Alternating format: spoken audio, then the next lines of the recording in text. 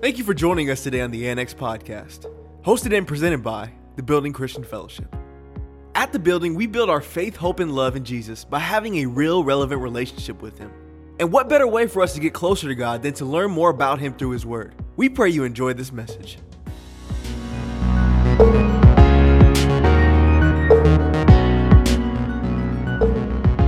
Good evening, good evening.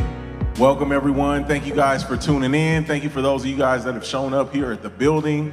We thank you for showing up here on Tuesday night. It is Rightly Dividing the Word Bible Study. I am your host for the evening, Pastor Donald R. Johnson III. It's a pleasure and a privilege to be here with you guys tonight. Thank you guys for tuning in. I don't know if you're tuned in over Facebook or YouTube, but we're glad that you're here with us tonight. Before we get into tonight's study, let's go ahead and open up with a word of prayer. Amen. Heavenly Father, we thank you. We thank you for this opportunity, Lord, that you have granted us with, that we are able to dig a little bit deeper into your word. We thank you for giving us ears to hear, giving us eyes to see, giving us a mind to understand, and giving us a heart to believe. Father, we ask that as your word comes forth tonight, that it would come forth with simplicity, Lord, that it would pierce our hearts, that it would find its home in the soil of our hearts, that it would spring forth much fruit that would be pleasing to you. Lord, we ask that you would just have your way in us and through us tonight, that you would reveal yourself to us in a mighty way this evening. Lord, as we continue on through this study, that you would just begin to help us to grasp, gain a greater grasp on your word, on your will, and your purpose for our lives, Lord. We thank you for what you're doing in us and through us during this time. And Lord, we just ask that you would let your people have an ear to hear what the Spirit of the Lord is saying to your church. Lord, we thank you for this. We agree for this, and we ask this in the mighty, matchless, magnificent name of Jesus, we pray. Amen. Amen. So, once again, thank you guys for tuning in tonight. We are continuing on our journey through John. We are in the book of John, and last week we switched it up a little bit, had Pastor JR come and share, and he shared John chapter 10, where we learned about Jesus being the good shepherd, right? Amen. I don't know if you guys remember that, but he talked a little bit about how nobody likes to be a sheep, but in all actuality, that's what us as believers, we are called to be that. Why? Because Jesus is the good shepherd. And we are of his flock and of his pasture, and we hear his voice. His sheep hear his voice, and the voice of a stranger they will not follow. So I'm actually really excited for you guys tonight that you guys have tuned in and that you've joined tonight, because as we're continuing on, we're going to pick up where we left off at John chapter 11. This is where we're going to pick up tonight. And I just want to kind of start with kind of a precursor to this chapter by kind of delving in kind of like midway into the chapter. And I'm going to do it old school style, where we're going to do John chapter 11 verse 4b. I want this to stick with you. John chapter 11 verse 4b in the NLT reads, it says, "No, it happened for the glory of God, so that the Son of God will receive glory from this." Amen. I know you might be kind of wondering, that's kind of an odd way to start it. Well, I need you guys to grasp and understand that Jesus, if you haven't caught this yet as we've been journeying through the book of John, that Jesus only did things to glorify the Father. And as his ministry is continuing on, the more that he gives the Father glory, now we're starting to see that the Father is starting to reveal the glory upon the Son. And so we just read in verse 4b, it says, "No, it happened for the glory of God, so that the Son of God will receive glory from this." So what is he talking about? Let's delve in. Chapter 11, starting with verse 1. It says, "A man named Lazarus was sick. He lived in Bethany with his sisters, Mary and Martha. This is the Mary who later poured the expensive perfume on the Lord's feet and wiped them with her hair. Her brother Lazarus was sick." So the two sisters sent a message to Jesus telling him, "Lord, your dear friend is very sick." very sick. Verse 4. But when Jesus heard about it, he said, Lazarus' sickness will not end in death. No, it happened for the glory of God, so that the Son of God will receive glory from this. Verse 5. So although Jesus loved Martha, Mary, and Lazarus, he stayed where he was for the next 2 days. Finally, he said to his disciples, let's go back to Judea. Now, I'm not sure if you guys have been following along, but there's been a great turmoil and a beef, a lot of conflict that's been building over the course of Jesus' ministry with the Jewish rulers and leaders of the time. And so they were upset because not so much about that Jesus was doing the right thing, but they were more concerned with having things done in the right way. And here it is. What do I mean by that? I mean that the religious leaders were more concerned with the protocols and the procedures of things. They had the procedures down, and here it is that one of the main problems that they have with Jesus is that Jesus is doing all this miraculous stuff on the Sabbath day. They were upset because they're like, no, Jesus, you can't do that on the Sabbath. Leave alone the fact that he's opening blind eyes, that he's healing people who were deathly ill, raising people from the dead. And here it is, they're upset with the fact that he's done this on the Sabbath, that he's not doing things the right way. They overlook the fact that he's doing the right thing. Amen? You following? And so here it is. We left off in the last chapter with Pastor JR that the Jewish leaders were looking for a reason to stone him. They were attempting to stone him, but his time hadn't come yet. And we're seeing that Jesus is picking up this pattern of ministering publicly, doing great things, and then it's upsetting the leaders, and the leaders are looking for a reason to try and stone him, but his time hadn't come, and so Jesus withdraws. And so we find him off somewhere. We don't really know where the place is that he's with his disciples, but he's off somewhere quite a ways away from where he was in Judea. And a messenger comes to deliver a message from his dear friends that his dear friend is very sick. And Jesus gets the message of how ill and how sick his friend is. And he says that this sickness does not end in death, but it is for the glory of God, so that the Son of God could be glorified. And it says that Jesus, having loved these individuals, that he stayed where he was for 2 days further. You know, many of us, we're not so trusting in our relationship with the Father and the leading of the Spirit that we would, as soon as we got the urgent news, we would jump up from where it is that we're at to go and rush to the aid and try and do all that we can. Not being confident in the fact that maybe that this thing that has come about is actually a situation that God can get the glory out of it. And then it might be for the individual's good. And here it is, it seems like Jesus, who is the good shepherd that we just read about, who cares for his flock, who cares for those that he loves, who cares about those who know his voice, seems to nonchalantly just hang back for 2 days. And then after 2 days, it's like, all right, y'all, let's go to Judea. And so in verse 7, he says, let us go back to Judea. It says that the disciples objected. Rabbi, they said, only a few days ago, the people in Judea were trying to stone you. Are you going there again? Jesus replied, there are 12 hours of daylight every day. During the day, people can walk safely. They can see because they have the light of this world. But at night, there is danger of stumbling because they have no light. What a lot of us fail to see is that his delay did not show a disinterest, but divine purpose. His delay did not show a disinterest, but divine purpose. And so we see Jesus make this statement about walking in the light and walking in the night. It says that walking in the night pictures behaving without divine illumination. I don't know if you guys were here a couple of Sundays ago, but I talked about the difference between being enlightened and being illuminated, right?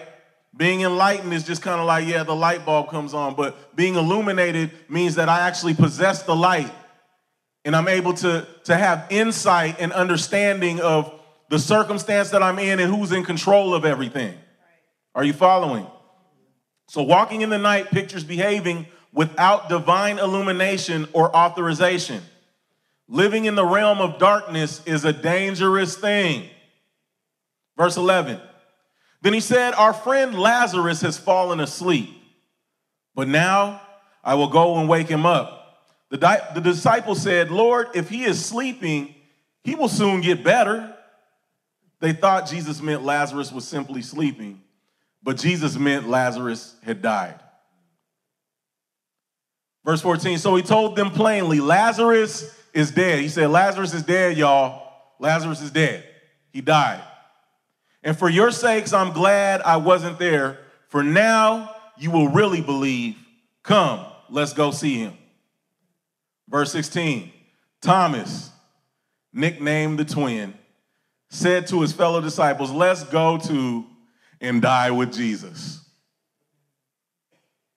Now, I know most of you guys may be thinking like, those of you guys have heard the term over and over again, the doubting Thomas, right? It's like, it seems like this is typical of the character of somebody who's a doubter that would say such a thing as this, which is like he's just being negative. He's raining on the parade. He's being a party pooper. He has no insight of hope. But it's funny that it says that Thomas, known as the twin, we have no record of who his twin was, whether he had a twin brother, twin sister. But I like to kind of think that we, from time to time as believers, are that twin to Thomas. Sometimes we're the ones that can be conceived or considered as the doubter. But here's another perspective about the profession that Thomas made, because you kind of got to respect what it is that he's saying here. It says that Thomas, nicknamed the twin, he said to his fellow disciples, let's go to and die with Jesus. Thomas spoke better than he knew when he said this. His exhortation was actually a call to the disciples to take up their cross and follow Jesus, even if it be unto the death.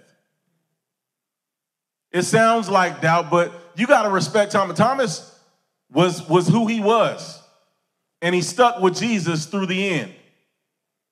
He didn't end up being the Judas. He was the Thomas. He didn't end up being the Judas, the betrayer. He was the Thomas. And I think that there's some of us who are in our walk with Christ that we are a Thomas through the end, and there's no fault in being that because you endure to the end. You might not be the one that always sees the silver lining in the cloud, but yet you know who the cloud is, right? You following? And here it is that Thomas, he followed Christ all the way to the end. Even to the point where when you really look at the history of the disciples, you see that Thomas even ended up giving his life for the sake of the gospel. So Thomas is actually speaking better than what it is. The fact is, Jesus, you know what? I can't see any good coming out of this thing, but you know what? I'm your ride or die. If we gonna go down there and die with you. If they're gonna stone you, they're gonna stone us all. How many of us really can have that heart and that kind of dedication? Verse 17. When Jesus arrived at Bethany, he was told that Lazarus had already been in his grave for 4 days. Bethany was only a few miles down the road from Jerusalem, and many of the people had come to console Martha and Mary in their loss. When Martha got word that Jesus was coming, she went to meet him, but Mary stayed in the house. Martha said to Jesus, Lord, if only you had been here, my brother would not have died. But even now, I know that God will give you whatever you ask. Jesus told her, your brother will rise again. Yes, Martha said, he will rise when everyone else rises at the last day. Jesus told her, I am the resurrection and the life. Anyone who believes in me will live, even after dying. Everyone who lives in me and believes in me will never, ever die. Do you believe this, Martha? Yes, Lord, she told him. I have always believed you are the Messiah, the Son of God, the one who has come into the world from God. When we look at this conversation and this dialogue between Jesus and Martha, we see that Martha is displaying her faith and her trust and her confidence in Jesus. She tells Jesus that had you been here, I know my brother wouldn't have died. And Jesus tells her that your brother is going to rise again. And she says, Lord, I have faith. I know that he's going to rise again when you raise everyone else up. And then Jesus proceeds to tell her that I am the resurrection and the life. And he asks her, do you believe this? When Jesus had presented himself as water, the water of life, the bread of life, and the light of life, this is what he was doing this whole time as we've been reading through this book. He's presented himself as the water of life, the bread of life, and the light of life. Now he's revealing himself as the resurrection and the life. Two distinctions. It was the most powerful revelation of his true identity. It shows Jesus' authority over humankind's greatest and last enemy, death. As physical death ends life and separates people, so spiritual death is the separation of people from God and the loss of life which is in God. Jesus has come so that people may live full lives, life more abundantly, like we read last week with Pastor JR, John 10:10. He's come that we might have life and life more abundantly. So what you guys got to understand about this, let me give you a little bit of context and background to this. We see that Jesus gets word that his friend is gravely sick. He stays where he's at for 2 days and then decides that we're going to go to where he's at. We're going to go see Lazarus, knowing that he's dead. 2 days pass, he knows that he's dead. So which means to me that it probably took him 2 days' journey to get to where he was at, because it says when they arrived that Lazarus had been in the grave for 4 days. You guys following? They didn't waste any time with burial in their culture. One, because part of it was the fact that the climate over there tends to accelerate decomposition of bodies. So they went ahead and prepared the body immediately after death and put it in and buried it. So he's been buried for 4 days.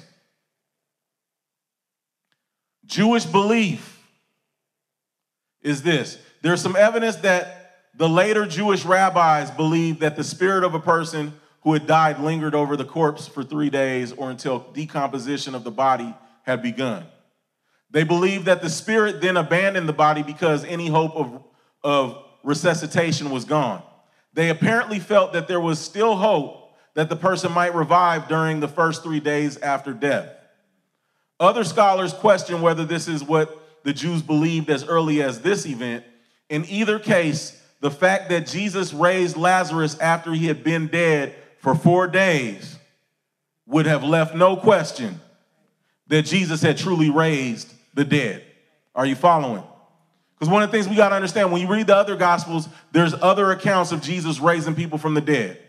Jairus' daughter, right? There's a little boy that he raised from the dead. So there's these individuals that died moments before Jesus arrived, and he raises them from the dead. But here we have this exceptional moment where customarily the Jews buried a corpse the same day the person died due to the warm climate and relatively rapid rate of decay that it caused. And it's been 4 days, and Jesus shows up. What we also have to understand in this dialogue is that Martha's words reaffirmed her confidence in Jesus that her loss had not shaken. Are you following that? Her words to Jesus, the fact that she believed who he said he was, that she believed that he could bring about resurrection, shows that the loss of her brother did not shake her faith in Christ. Are you following? When we find ourselves confronted by disease, disappointment, delay, and even death, our only encouragement is the word of God. And who is the word? Jesus. Whoever believes in Jesus will live spiritually and eternally, even though he or she dies physically. Jesus imparts eternal life to those who believe in him. He is the source of life, whereas he will effect resurrection for those who believe and die physically, and he bestows eternal life, and it begins for the believer before he or she dies physically. You guys got that? When we look at Martha, we see that she had already expressed her faith in the doctrine of resurrection. But Jesus questioned Martha so she could affirm her faith in him as the one who will raise the dead and who knows now how to give eternal life. She correctly concluded that if Jesus was the one who would raise the dead and impart spiritual life, he must be the Messiah. Because that's what all the ruckus has been about. People have been questioning Jesus up to this point as to whether he's a prophet or whether he's a teacher. And here it is, we see that she says, I believe that you are the Messiah, the one who has been sent from God. Not the Messiah that they were looking for, that would be a political leader that would liberate them from Roman oppression. Are you following? Verse 28. So it says, then she returned to Mary. She called Mary aside from the mourners and told her, the teacher is here and wants to see you. So Mary immediately went to him. Jesus had stayed outside the village at the place where Martha met him. When the people who were at the house consoling Mary saw her leave so hastily, they assumed she was going to Lazarus' grave to weep. So they followed her there. When Mary arrived and saw Jesus, she fell at his feet and said, Lord, if only you had been here, my brother would not have died. Does it seem like we're repeating a conversation here? When Jesus saw her weeping and saw the other people wailing with her, a deep anger welled up within him, and he was deeply troubled. Where have you put him? He asked them. They told him, Lord, come and see. Then Jesus wept. The people who were standing nearby said, see how much he loved him? But some said, this man healed a blind man. Couldn't he have kept Lazarus from dying? Something I want us to pause and see here. And I need you guys to lean in on this one. In verse 33, it says, when Jesus saw her weeping and saw the other people wailing with her, a deep anger welled up within him, and he was deeply troubled. I personally like a better translation of this in the King James Version, where it says, when Jesus therefore saw her weeping, and the Jews also weeping, which came with her, he groaned in the spirit and was troubled. If we can dig into this a little bit deeper, I need you guys to understand that it says that he groaned in the spirit and was troubled. He groaned in the spirit and was troubled. The Greek word, when it says spirit here, is referring to the Holy Spirit. The pneuma. the third person of the triune God, the Holy Spirit, co-equal, co-eternal with the Father and the Son, sometimes referred to in a way which emphasizes his personality and character. He groaned in the Spirit.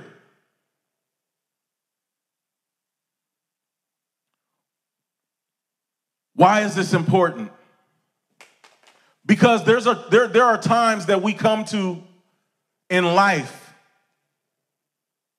where we cannot come to formulate words to express what we are experiencing on our inside. That we cannot express what is going on the outside. And here it is, we have a high priest who's giving us an example of letting us know that when we're in a situation where we're at a loss for words, that sometimes there is no language but a groan. And he groaned in the Spirit.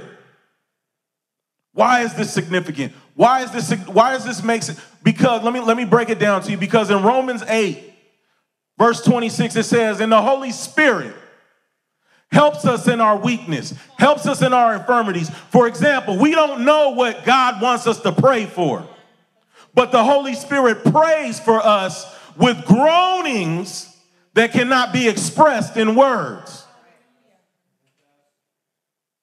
It goes on to say that God knows the hearts of men, and Holy Spirit knows the perfect will of God.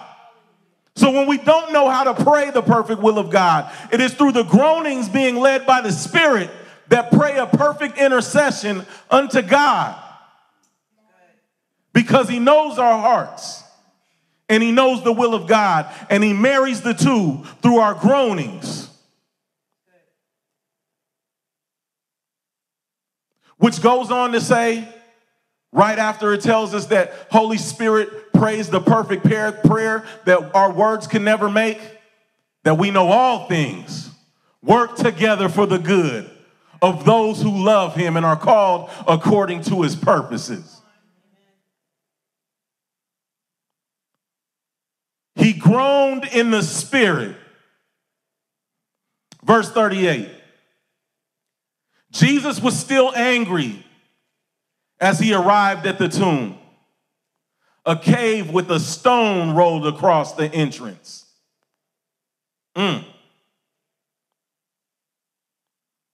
Roll the stone aside, Jesus told them. But Martha, the dead man's sister, protested, "Lord, he has been dead 4 days. The smell will be terrible." King James says, "By now he stinketh."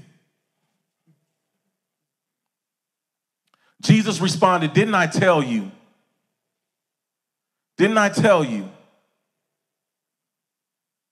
that I'm the resurrection and life? Didn't I tell you that your brother will live again?" So they rolled the stone away. Then Jesus shouted, "Lazarus, come out." And the dead man came out, his hands and feet bound in grave clothes.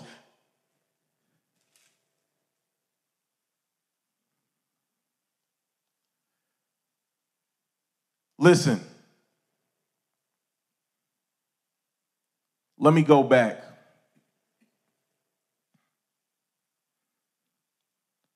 When Jesus groaned in the Spirit,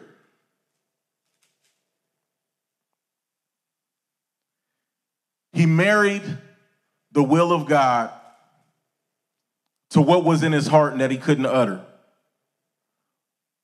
He then goes to the grave where the stone was rolled in front of. Jesus says this. He says, "Father, thank you for hearing me. Thank you for hearing me. Thank you for hearing me." How many of us pray without understanding that the Father hears us? How many of us pray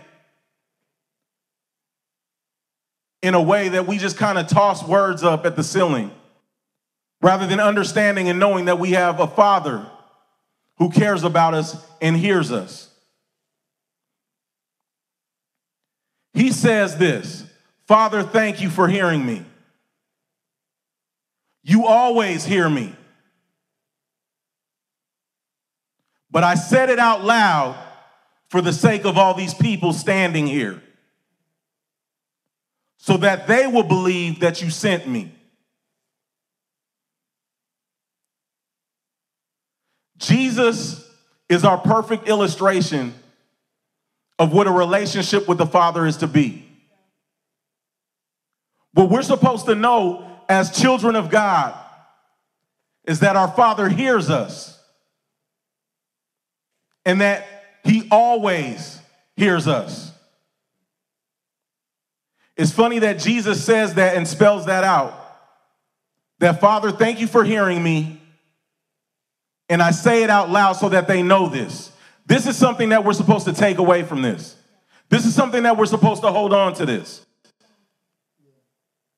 And so I want you guys tonight, from now on, to understand that when you go into your prayer closet, when you go and shut the door, when you spend your time with God, that you know that he is hearing you and that he always hears you. No more going in doubting. No more going in hoping that it's going to work. No more going in like it's a crapshoot. But go in knowing that just as Jesus said, Father, I thank you for hearing me, and you always hear me.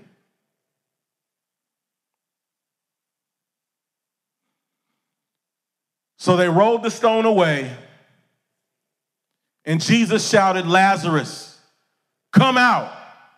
And the dead man came out, his hands and feet bound in grave clothes. His face was wrapped in a headcloth. And Jesus told them, unwrap him and let him go. Loose that man and let him go. Listen, his prayer was a prayer of thanksgiving for what the Father would do shortly. Are you getting this? It's great that you have faith and you have thanksgiving and gratefulness for what God has done so far. But you need to have the same confidence that you give thanksgiving for what he is yet to do. Listen, his prayer had the effect of focusing the attention on the Son of God's agent in performing this miracle. Jesus' prayer had the effect also of drawing the onlookers into his intimate relationship with the Father and proving that he really did do nothing independently of the Father. When we can get our minds wrapped around the fact that we are called to sonship, that we are called to be his children, that we don't dare try and do anything independent from God. When we get our minds wrapped around the fact that apart from him, we can do nothing, it'll draw onlookers' attention to him. Why? Because we won't pray amiss. We won't pray like it's a crapshoot. We'll be able to pray the perfect will of God. Are you following? Amen. What else do we see here? We see that the dead heard the voice of the Son of God and lived. The dead heard the voice of the Son of God and lived. A lot of us make the mistake and we think that Jesus came to make bad men good. No, he came to make dead men live. The dead heard the voice of the Son of God and lived. Check this out. If Jesus had not specified Lazarus by name, it's possible that every dead person might have risen at his command. Think about that. Jesus probably cried out loudly to make clear that this resurrection was not an act of magic. Why? Because wizards typically muttered their incantations and spells quietly and under their breath. But Jesus, he said it out loud and publicly. Why? To give glory where glory is due. Are you guys following? To remove any doubt as to who was responsible for what had just taken place. Furthermore, such a loud command emphasized Jesus' authority. If Jesus Christ can do nothing about death, then whatever else he can do amounts to nothing. Do you hear that? If Jesus Christ can do nothing about death, then whatever else he can do amounts to nothing. And here it is. He has his greatest display, his greatest miracle, showing not only has he been the life up to this point, but now he's showing that I am the resurrection and the life. Verse 45. Many of the people who were with Mary believed in Jesus when they saw this happen. But some went to the Pharisees and told them what Jesus had done. Then the leading priests and Pharisees called the high council together. What are we going to do? They asked each other. This man certainly performs many miraculous signs. If we allow him to go on like this, soon everyone will believe in him. Then the Roman army will come and destroy both our temple and our nation. Caiaphas, who was high priest at that time, said, "You don't know what you're talking about. You don't realize that it's better for you that one man should die for the people than for the whole nation to be destroyed." He did not say this on his own. As high priest at the time, he was led to prophesy that Jesus would die for the entire nation. And not only for that nation, but to bring together and unite all the children of God scattered around the world. So from that time on, the Jewish leaders begin to plot Jesus' death. As a result, Jesus stopped his public ministry among the people and left Jerusalem. He went to a place near the wilderness, to the village of Ephraim, and stayed there with his disciples. It was now almost time for the Jewish Passover celebration, and many people from all over the country arrived in Jerusalem several days early so they could go through the purification ceremony before Passover began. They kept looking for Jesus, but as they stood around in the temple, they said to each other, "What do you think? He won't come for Passover, will he?" Meanwhile, the leading priests and Pharisees had publicly ordered that anyone seeing Jesus must report it immediately so they could arrest him. They issued a warrant for Jesus' arrest. After he's done the most miraculous thing that anybody could ever see. Unfortunately, this act that Jesus did proves the point that it has always been the case that those whose minds are made up to oppose what Christ stands for will not be convinced by any amount of evidence.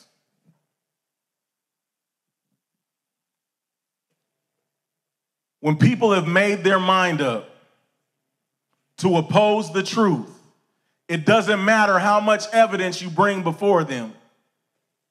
They're going to oppose it. How do I know this? Because in Luke chapter 16, you see the story about the rich man and a different Lazarus who are both dead. And on the other side of the living, on the other side of eternity, the rich man is in Hades. And he's crying out to see if there's a way that he can go back and tell and warn his family members. To warn his family members and let them know that the hell is real. It's for real, y'all. Like they'll believe.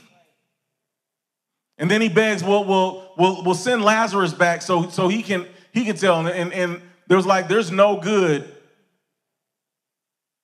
if someone comes back from the dead to tell them the truth. Their mind is made up.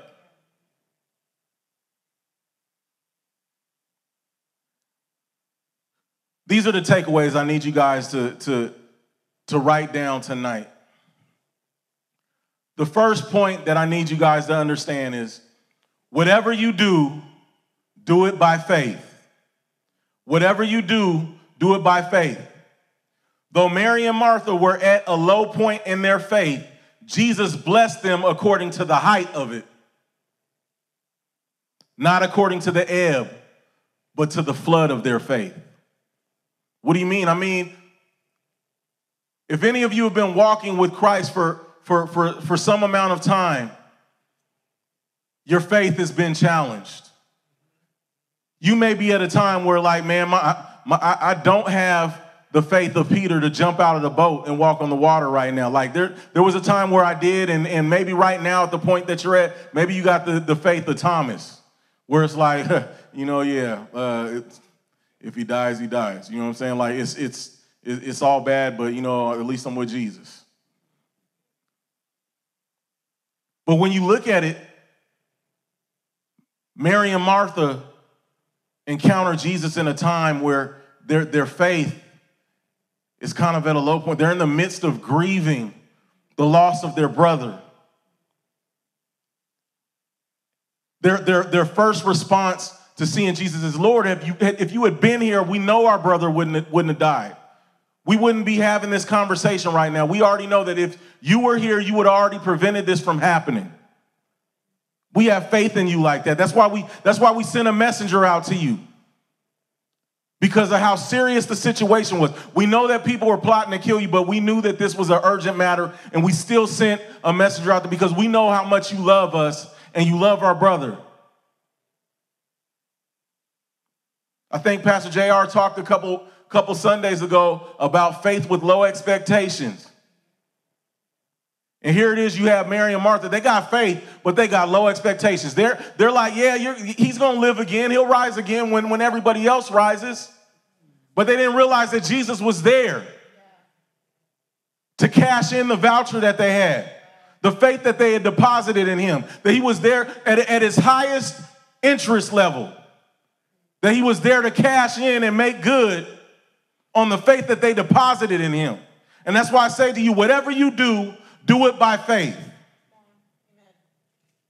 Doesn't matter if your faith is high or your faith is low, just make sure that you maintain and hold on to the faith as good of a grip as you can, because God honors it. So he blessed them according not to the ebb of their faith, meaning the low, but he blessed them according to the flood of it. Next point that I need you to take away from this is that no matter how dead the situation, he is the resurrection and the life. I don't know how many of you guys got dead situations that you guys have in your life. I don't know if it's a dream, if it's a goal. I don't know if it's your marriage. I don't know what it is. But if it's dead, even if it's dead and stinking, bring it to the resurrection and the life. That's its only hope. Bring it into the resurrection and the life. I mean, here it is. You see that he proclaimed before them, I am the resurrection and the life. I am the resurrection and the life. Up until this point, we only knew that he was the bread of life, that he was the living water. He was the light of life. But now he's saying that not only do I have power and am I able to give life, but I'm able to resurrect that which is dead. I'm able to resurrect that which is, once all hope of man being able to help is gone, I am able to resurrect it and bring it to life. So no matter how dead the situation, he is the resurrection and the life. Lastly, what I need you guys to understand is that the Spirit will accomplish far more in our groanings than we ever could in our complaining. The Spirit will accomplish far more in our groanings than we could ever accomplish in our complaining. Why? Because we read Romans 8, chapter 26. Romans 8:26. That when we run out of words, that it's the Spirit who maketh intercession for us on our behalf, praying the perfect will of God through groanings that cannot be uttered with human words. Through groanings that cannot be uttered with human words. I don't know if you've been in that spot, but if you haven't been there, just tuck this in your front pocket, because there's going to come a time where words cannot be found. And there will be no language but a groan. Don't be ashamed or afraid to let it out. Don't be too high and mighty to let it out. We had our high priest, our perfect high priest, who groaned. It's funny that the word that it says that he groaned in the spirit, that he groaned in the pneuma, the spirit. And I believe that it let us know that because the Greek word pneuma is the root of where we get the word pneumonia. You know how pneumonia is a deep sickness? How it has you doubled over, and it's a deep sickness. It's like in your innermost parts, and it takes a long time of healing. It takes great agony and anguish for it to come out.